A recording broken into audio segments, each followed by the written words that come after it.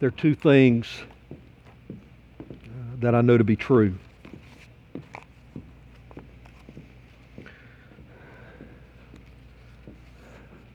I shouldn't have gained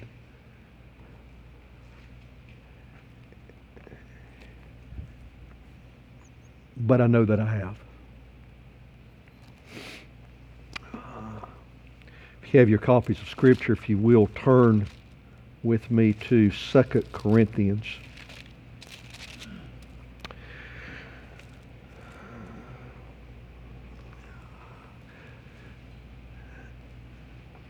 By some standards, today is just another day. And in some sense, I suppose that's true. But history and time and culture and most of all the providence of God has made it more than just another day. Today is the beginning of a new calendar year. The year number will not remain the same. Even our worship guide, if you'll look on the front cover, reflects the number of this new year. I was thinking about this is that while we've written January 1st, some of us a lot of times, and some who are not quite as old, maybe not so many times, unless we were planning for 2023, we have not written 2023. But today we will. And for the next days of this year we will, and we will continue to refer back to 2023. So while it's another day and the beginning of another year, why is that so significant? I propose to you that it is significant. You know, financial records will be closed based upon yesterday's date. New books and new budgets begin today. But we know that life is really more fluid than that. It doesn't just begin and end and stop in those kinds of general terms as it pertains to today's. Just doesn't stop that abruptly. And that's true of financial records as well, I suppose. Businesses continue, things continue to go. The year end is more of a kind of a built-in date, if you will, for updating accounts. And some things do end, and certainly things begin. I wonder what should end and what should begin for me, for OVC, for you. I laid awake most of the night contemplating that for my own life and for Oak Valley. Those are hard questions, but helpful. Thankfully and hopefully, we have been well conditioned, if you will, to work through these things. And there will not be cookie cutter answers for any of us in regards to our life about the things that end and the things that begin. But there probably should be some things. Maybe a bad habit needs to end, or maybe one needs to commit to follow Christ. That would be a good beginning today. Hopefully each of us will work through these questions and we'll help each other along the way. I want us to take the next few minutes and our time of intercession will be for this year, for 2023. And I want to invite you to join me as we pray.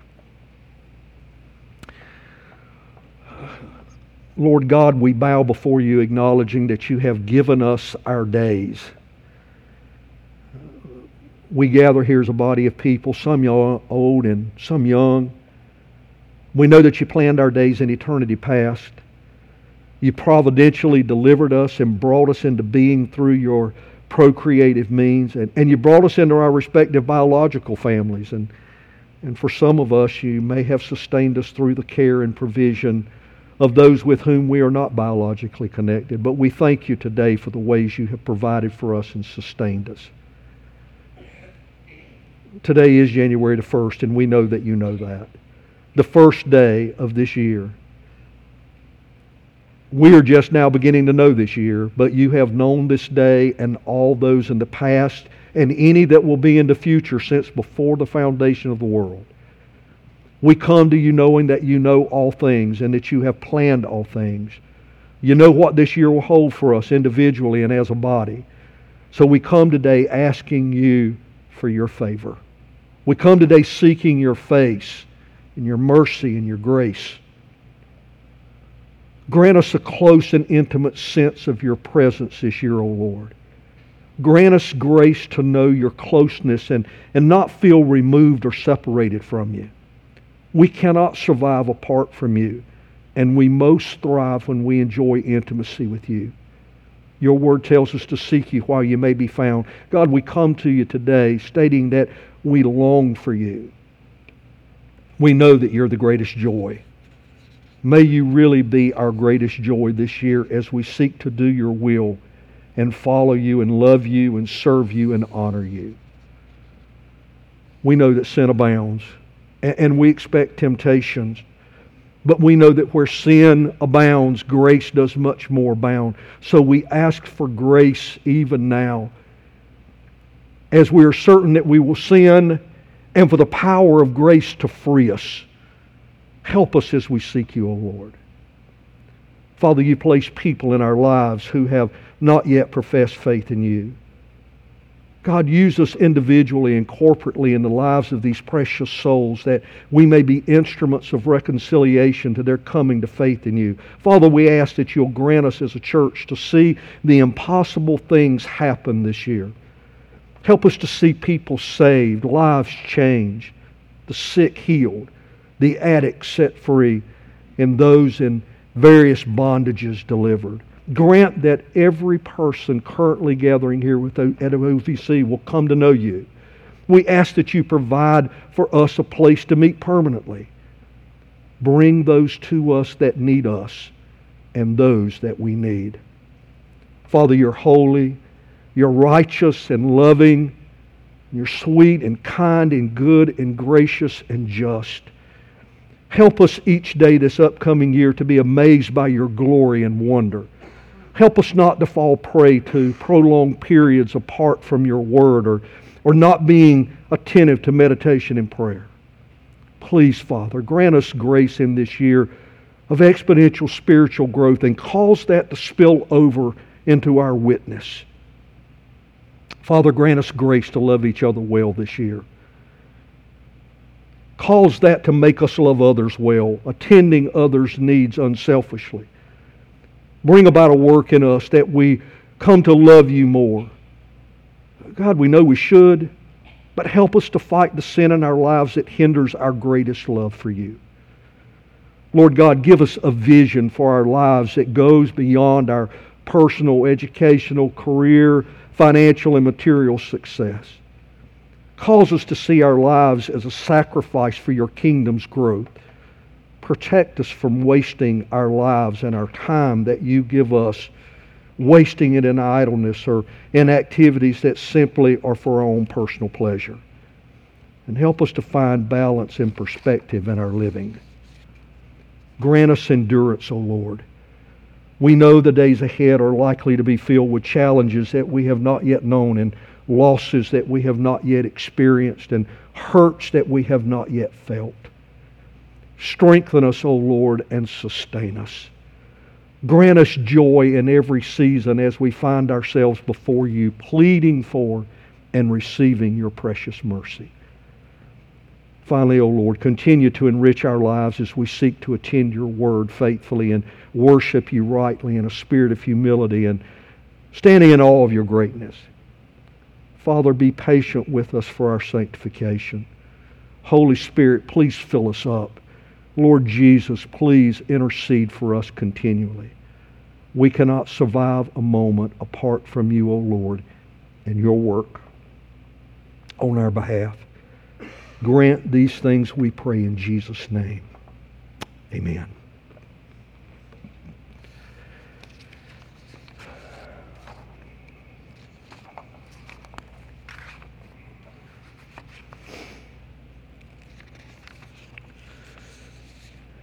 It is January the 1st, 2023. It's our fifth and final Sunday of our Advent series.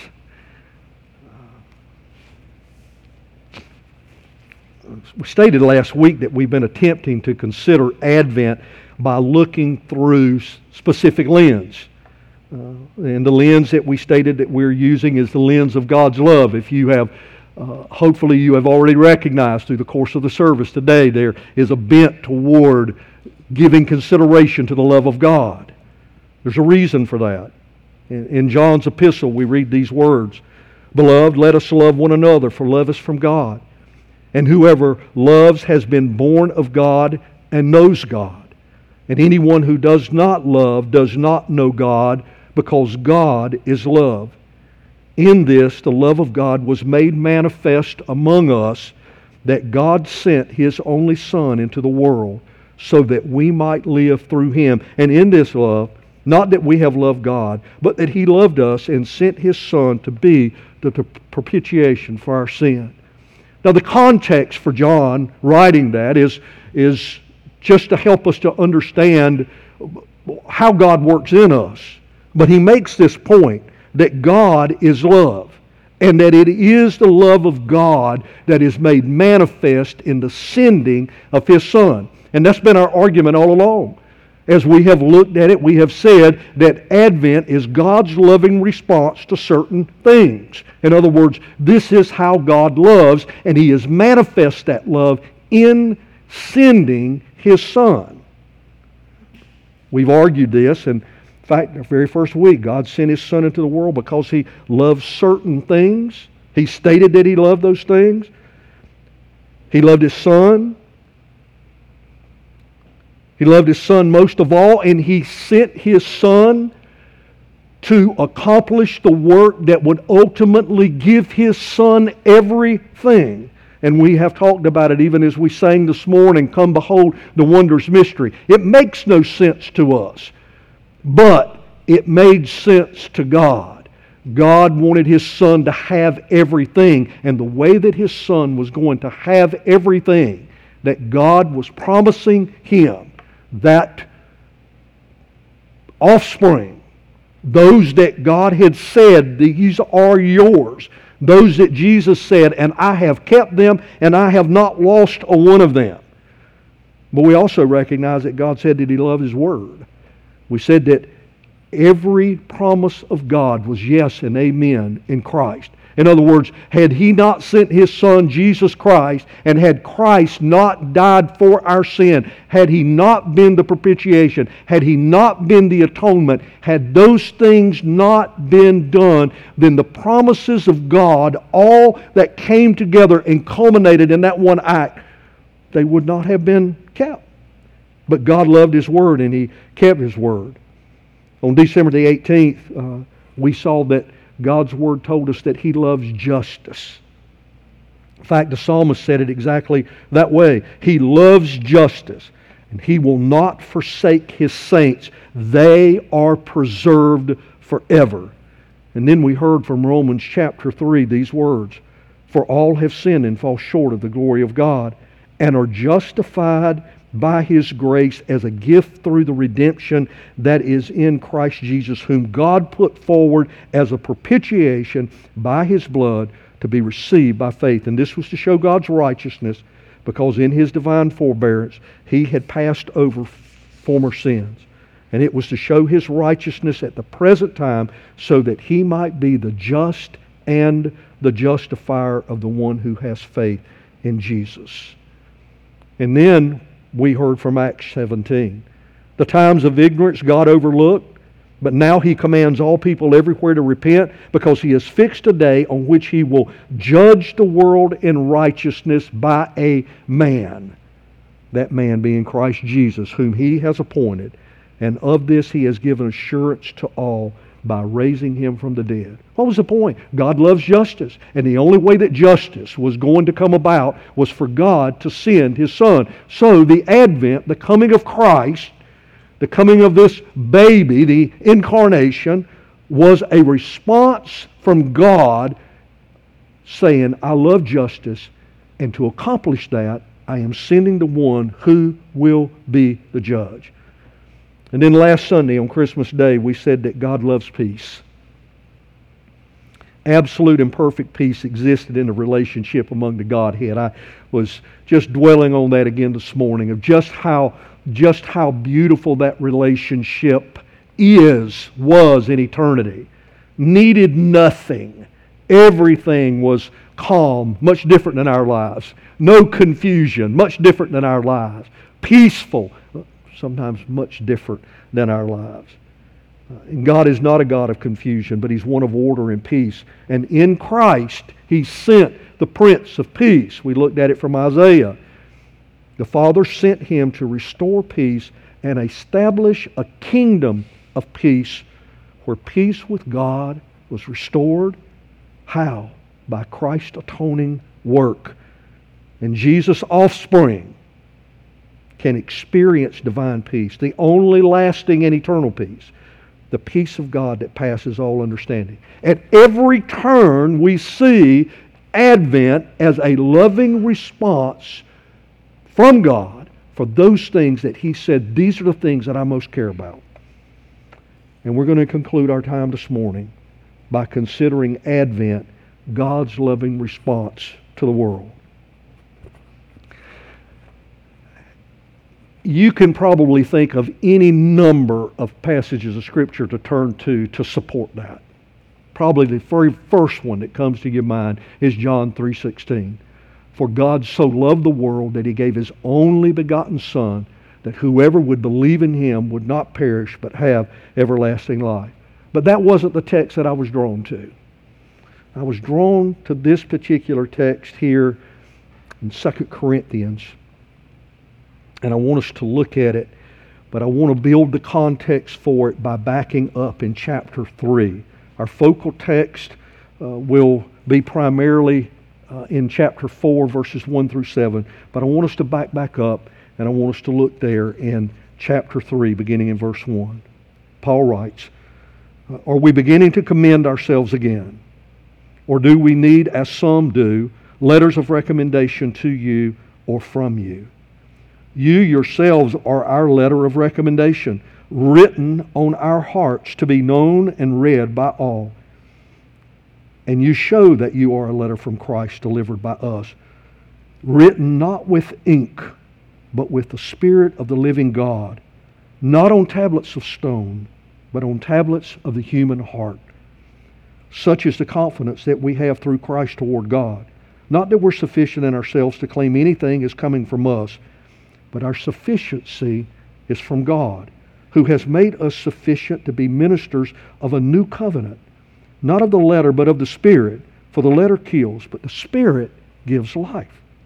Now if the ministry of death, carved in letters on stone, came with such glory that the Israelites could not gaze at Moses' face because of its glory, which has been brought to an end, will not the ministry of the Spirit have even more glory? For if there was glory in the ministry of condemnation, the ministry of righteousness must far exceed it in glory. Indeed, in this case, what once had glory has come to have no glory at all, because of the glory that surpasses it. For if what was being brought to an end came with glory, much more will what is permanent have glory. Since we have such hope, we're very bold, not like Moses, who would put a veil over his face so that the Israelites might not gaze at the outcome of what was being brought to an end. But their minds were hardened. For to this day, when they read the Old Covenant, that same veil unlifted, because only through Christ is it taken away. Yes, to this day, whenever Moses is read, a veil lies over their hearts. But when one turns to the Lord, the veil is removed. Now the Lord is a Spirit, and where the Spirit of the Lord is, there's freedom. And we all, with unveiled face, beholding the glory of the Lord, are being transformed into the same image from one degree of glory to another. For this comes from the Lord, who is the Spirit. Therefore, having this ministry by the mercy of God, we do not lose heart. But we have renounced disgraceful, underhanded ways. We refuse to practice cunning or to tamper with God's word, but by the open statement of the truth, we would commend ourselves to everyone's conscience in the sight of God. And even if our gospel is veiled, it is veiled to those who are perishing. In their case, the God of this world has blinded the minds of unbelievers to keep them from seeing the light of the gospel of the glory of Christ, who is the image of God. For what we proclaim is not ourselves, but Jesus Christ as Lord, with ourselves as your servants for Jesus' sake. For God said, let light shine out of darkness, has shone in our hearts to give the light of the knowledge of the glory of God in the face of Jesus Christ. But we have this treasure in jars of clay to show that the surpassing power belongs to God and not to us. Will you join me as we pray? Father, will you help us in these next few minutes to become decidedly convinced that there is nothing greater than your glory, and that you have demonstrated your love to this world by allowing us to see the fullness of your glory in the face of Jesus Christ, your Son. Help us in this in Christ's name. Amen.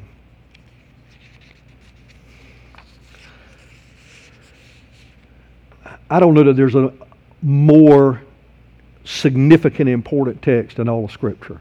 I really don't. We won't have time to unpack it, but I do want to give you a little bit of background.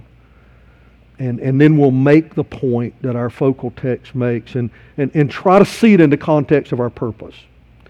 First, remember this. Paul had gone to Corinth from Athens and ministered in Corinth.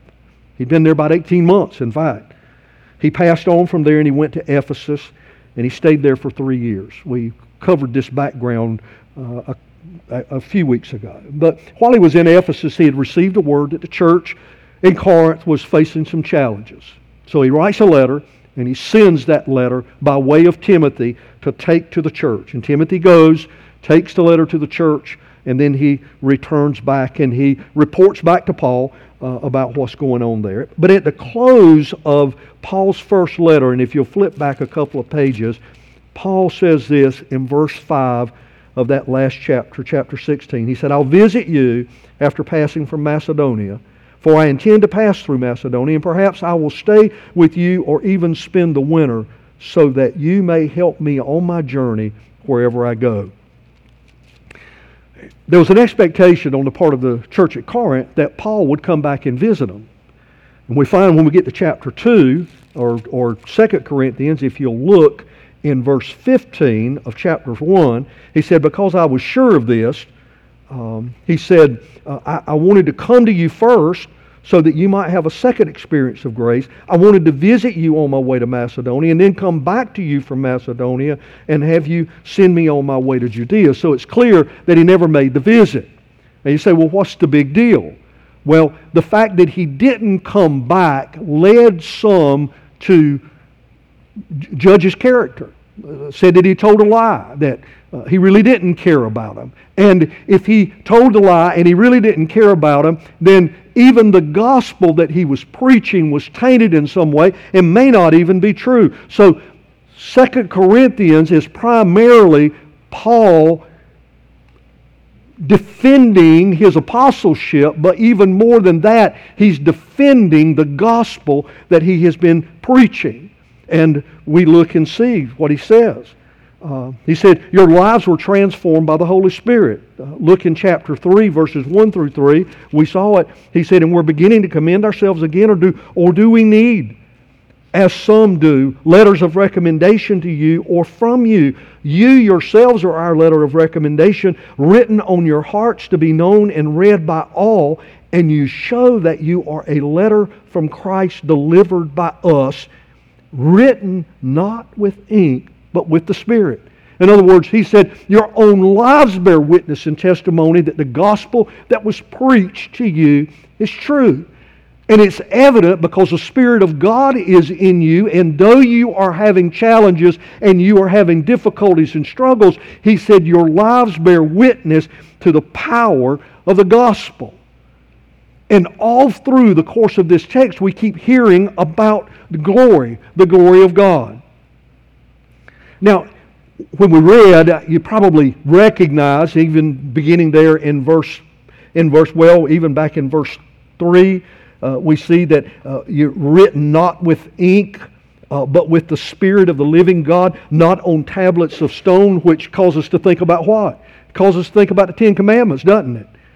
And then he goes on to say, and such is the confidence that we have in Christ toward God, not that we're sufficient. And then he goes on and he says, because the letter kills, the Spirit gives life. Now if, in verse 7, now if the ministry of death carved in letters on stone, again referring back to the Ten Commandments, come with such glory that the Israelites could not gaze at Moses' face because of its glory, which was being brought to an end. And he is repeating this idea of the glory of God. And there is a reason for that. Because Paul is pointing to the fact that the glory of God is seen unveiled, completely exposed by the Lord Jesus Christ.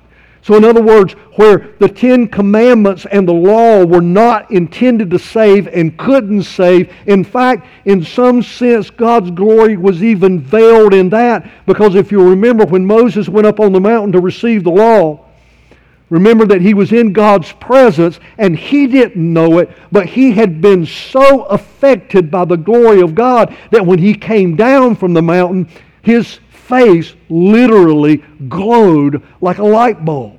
I mean, it was just so bright that people couldn't even stand to look upon him because of the effects of the glory of God on his life. And then when he realized it, he veiled himself. And we see throughout the course of that, when he goes into the tabernacle, he veils himself when he comes out. Why? Because the glory of God is just that phenomenal. It is just that great. And it is the world that needs to see the glory of God. We need to see the glory of God. In fact, God, I'm arguing today, loved the world so much that He sent His Son, Jesus Christ, the Advent, so that we could see in full display unveiled glory. Unveiled glory. And Paul's argument is that you have seen the glory of God in the Christ that we have preached and taught you. And that is evident because the Spirit of God is transforming your hearts. The Spirit of God is transforming your hearts. Now, how did all that relate to the law? Well, the glory of God was being shown through the law. But the law wasn't the full radiance of the glory of God. Therefore, it couldn't save. Only the unveiled glory of God ultimately saves. It's when we see and recognize the glory of God in Christ. And we know that's true because when we look over there in chapter 4 and verse 6, for God said, let light shine out of darkness, has shone in our hearts to give the light of the knowledge of the glory of God in the face of Jesus Christ. Unveiled. Unveiled, mind you. Unveiled. He knew we needed to see His glory. There won't be transformation in our hearts if we don't recognize the glory of God. Those who recognize the glory of God in the face of Jesus Christ and believe and trust in Him become overwhelmed with awe and adoration. That is what brings about worship. When we talk about coming here and worshiping, we're not talking about just singing songs. We're talking about longing to hear God's Word read. We are talking about longing for that Word to pierce and penetrate our hearts and mind. We are talking about wanting to have the opportunity to express praise and adoration to God. It's not a system. It is a longing of the heart having come under the unveiled presence of the glory of God. Notice what else Paul says. He says the Holy Spirit unveils the glory of God. Look in verse 12 of chapter 3. Since we have such hope. Hope in what? Hope in the saving power of the Spirit. That's where the hope is. Not in a saving power in the letter of the law, because the letter of the law will not save. Why? We can't keep the law. We can't keep the law. The law showed us the glory of God in His character and nature and helped us see what we were not, but pointed us to look at Him and see what He is and what we are not, thereby causing us to long to be with Him and have life with Him, because apart from that, there is no life. Hear that again. Hear that again. And we prayed it just a moment ago as we prayed for this upcoming year. We cannot exist apart from God. We can't. Life will have absolutely no meaning apart from God. Your life will mean nothing apart from God. And in the end, apart from a relationship with the Lord Jesus Christ, we will die and spend eternity separated from Him, bearing His wrath forever and ever and ever. You say, are we ever going to leave the gospel? The Advent was the good news that, listen, now you can see the glory of God unveiled, and you can see Him for who He is, and you can see and recognize the degree to which He loves you, the degree to which He loves the world, because He has unveiled and He has opened Himself up for us to see and to know who He is. And He has made it possible for us to see the degree to which He has gone to give life, the life of His own Son. You see, the glory of God is shown in the face of Christ Jesus. And it is the Spirit of Christ that unveils and discloses.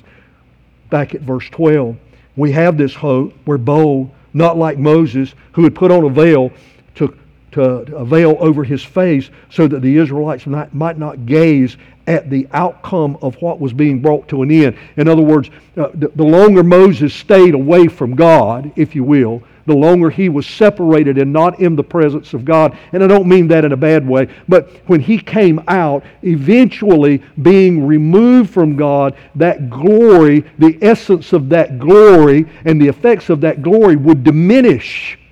It would diminish, and the law would not bring that back.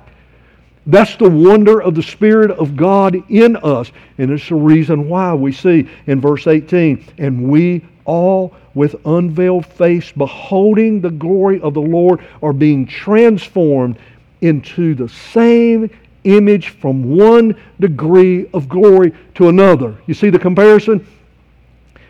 Moses' glory was diminishing. The glory of the believer is being transformed and is being brought from one degree of glory to another. Why? Because we are not outside of the presence of God, because the Spirit of Christ Himself lives in us and is transforming us.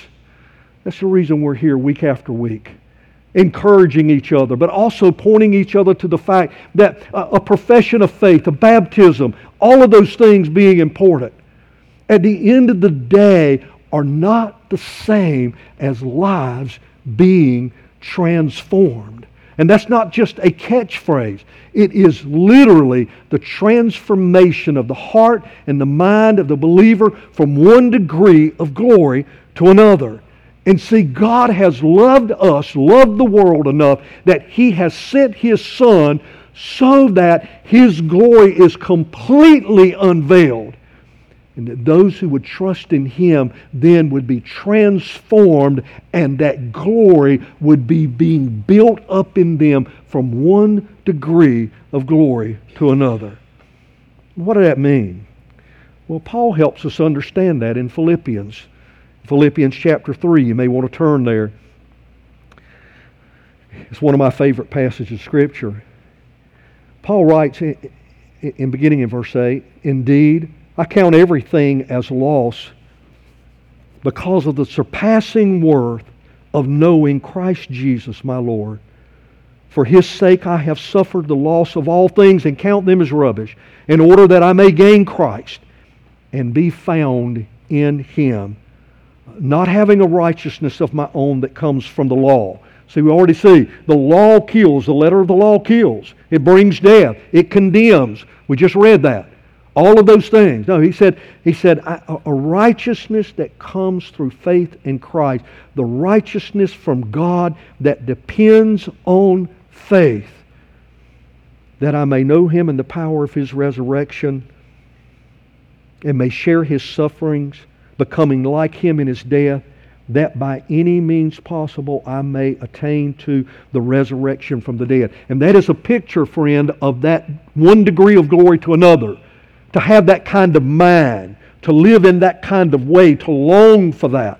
And then he says this, "Not that I have already obtained this or am already perfect, but I press on to make it my own, because Christ Jesus has made me His own." Brothers, I do not consider that I've made it my own, but one thing I do, forgetting what lies behind and straining forward to what lies ahead, I press on toward the goal of the prize of the upward call of God in Christ Jesus. Being transformed from one degree of glory to another. And then finally, the ministry of the gospel is granted by God's mercy. Look in verse 1 of chapter 4. Paul's already said that he is a minister of a new covenant. He wasn't coming preaching the law as a means of salvation. And hear me say today, the law is wonderful. The law is great. It's the Word of God. We'll give attention to it beginning next week as we begin our track through Exodus. But what I want you to hear is that it was never intended to be a means of salvation. But it was intended for us to be able to see the righteousness of God and to recognize our sinfulness and our need for Him and for a Savior. And then Paul says in verse 1 of chapter 4, "Therefore having this ministry," that ministry of a new covenant, "by the mercy of God." I want you to dwell on that for just a moment. By the mercy of God. Not because He chose it, not because He was doing anything in it other than being an instrument, as we prayed just a moment ago, and he goes on and talks about this in just a little bit in a couple of other chapters, but ministers of reconciliation. In other words, believers are instruments in God's hand reflecting this ongoing, growing glory, giving and offering praise to God, and pointing others to the Lord Jesus Christ. That's what Paul was doing. That's what we sang about this morning. That's what we prayed about this morning. I've been working through the Psalms with a couple of folks, and not bragging, but I would just tell you, and if you say, "Jimmy, text me every day," I'll text you every day and remind you of the text. But for 76 straight days we've been working through the Psalms. Today was Psalm 76. And the psalmist said that God is known in Judah. God is known in Judah, and He has established His place. He's established His residence. He has established His presence in Jerusalem. And I started thinking this morning when I was working through that text, I said, my goodness. He had established His presence in Jerusalem in the temple. But where has He established His presence now? He has established His presence and taken up residence in me. And He has established and He has taken up His residence in every person here who is trusted in Christ. And as people knew that God was known in Judah, I want them to know that God is known in me. But I want God to be known in Wilmington. And I want God to be known in this community. And I want God to be known in northern Ghana. And then I started thinking, my goodness, we're going to pray today. Pray for what? Pray for hundreds and even thousands of people in this city and in northern Ghana to come to know God in the way that He was known in Judah, so that His presence would be established in them, in their temple, in their heart. And I want to encourage you to pray that way, but I'm saying that because this is a work of God by the mercy of God. Paul says this ministry is by the mercy of God. Therefore, we don't give up. We don't lose heart. We're not going to change the message. He goes on and says that in several ways. We're not going to change the message. But he says, if it is veiled. Now he's going back to the covering up of the glory of God. He says, if it is veiled, in verse 4, verse 3, it is veiled to those who are perishing. It's veiled to those who are lost. It's veiled to those who are dying. It's veiled to those who have death written upon their lives. And in their case, speaking in the case of the lost, in their case, the God of this world has blinded the minds of the unbelievers. To what extent? Let's look at it. To keep them from seeing the light of the gospel of the glory of Christ. Moses was in the presence of God in His glory. Israel saw the reflection of that glory even upon Moses' face. But now we are not talking about the law, and we're not talking about a diminishing glory, but we are talking about an ongoing, growing glory in the presence and in the face of Jesus Christ. Why? Because God wanted to make sure that the world would know His glory. He wanted to make sure that you would know His glory. And where do you see it? In the person of Jesus Christ. That's the reason Paul said, this Christ is who I preach. It's the reason that we sang earlier that we would not boast in anything. We would not proclaim any person. We would not point anyone to any other place or person than the Lord Jesus Christ. I hope you see and begin to get a grasp of just how awesome God is and His love for us in sending us Christ Jesus so that we would see His glory. And apart from us seeing His glory, there'll be no desire to follow Him. There'll be no desire to tell someone about Christ. But once we see His glory, once we look at His glory in the Lord Jesus Christ, man, our hearts will explode. And our lives will be transformed from one degree of glory to another. I want to draw attention to one last thing. There is demonic resistance, but notice in verse 6 of chapter 4. For God, who said, let light shine out of darkness. Pointing back to creation, mind you. I want you to kind of get your mind here now. Pointing back to creation. There's a God who created everything out of nothing, from nothing. Whatever's here is here because God spoke it into being, and He spoke light into existence from nothing. And that light now illuminates. And it doesn't go away. It doesn't go away. Now notice, Paul takes that image, he says now, has shone in our hearts to give the what?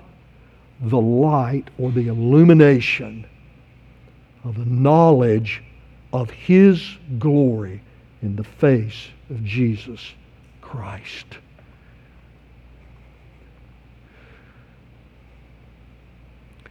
Continually say, trust in Christ. Trust in God. See His glory in Christ and trust in Him. There is where we find life. In closing, verse 7, but we have this treasure. What treasure? The light of the glory of the gospel, life in jars of clay. To show what? To show the surpassing power belongs to God and not to us. What power? The power of life, the power to proclaim, the power to preach, the power to go, the power to be used by God. We're nothing more than an instrument. What does that mean for us? Our last Sunday of Advent, and we're past Advent, but our last Sunday of Advent, I really do believe that 2023 is going to be an incredible year, and I'm not sitting here just saying that. I think it will be an incredible year if we see the glory of God in Christ, and that it has its work and effect on us in the way that it will if we see it, if we accept it, if we trust in Him. And I do believe that we will see hundreds of people come to know Christ. We will, as we proclaim the gospel. I just want to challenge you in that area and encourage you again. You say, are we ever going to leave this? Leave the glory of God? No. Stop pointing each other to the glory of God in Christ? No. We're not going to leave that. We're not going to leave that. Because therein is where the transformation of life takes place.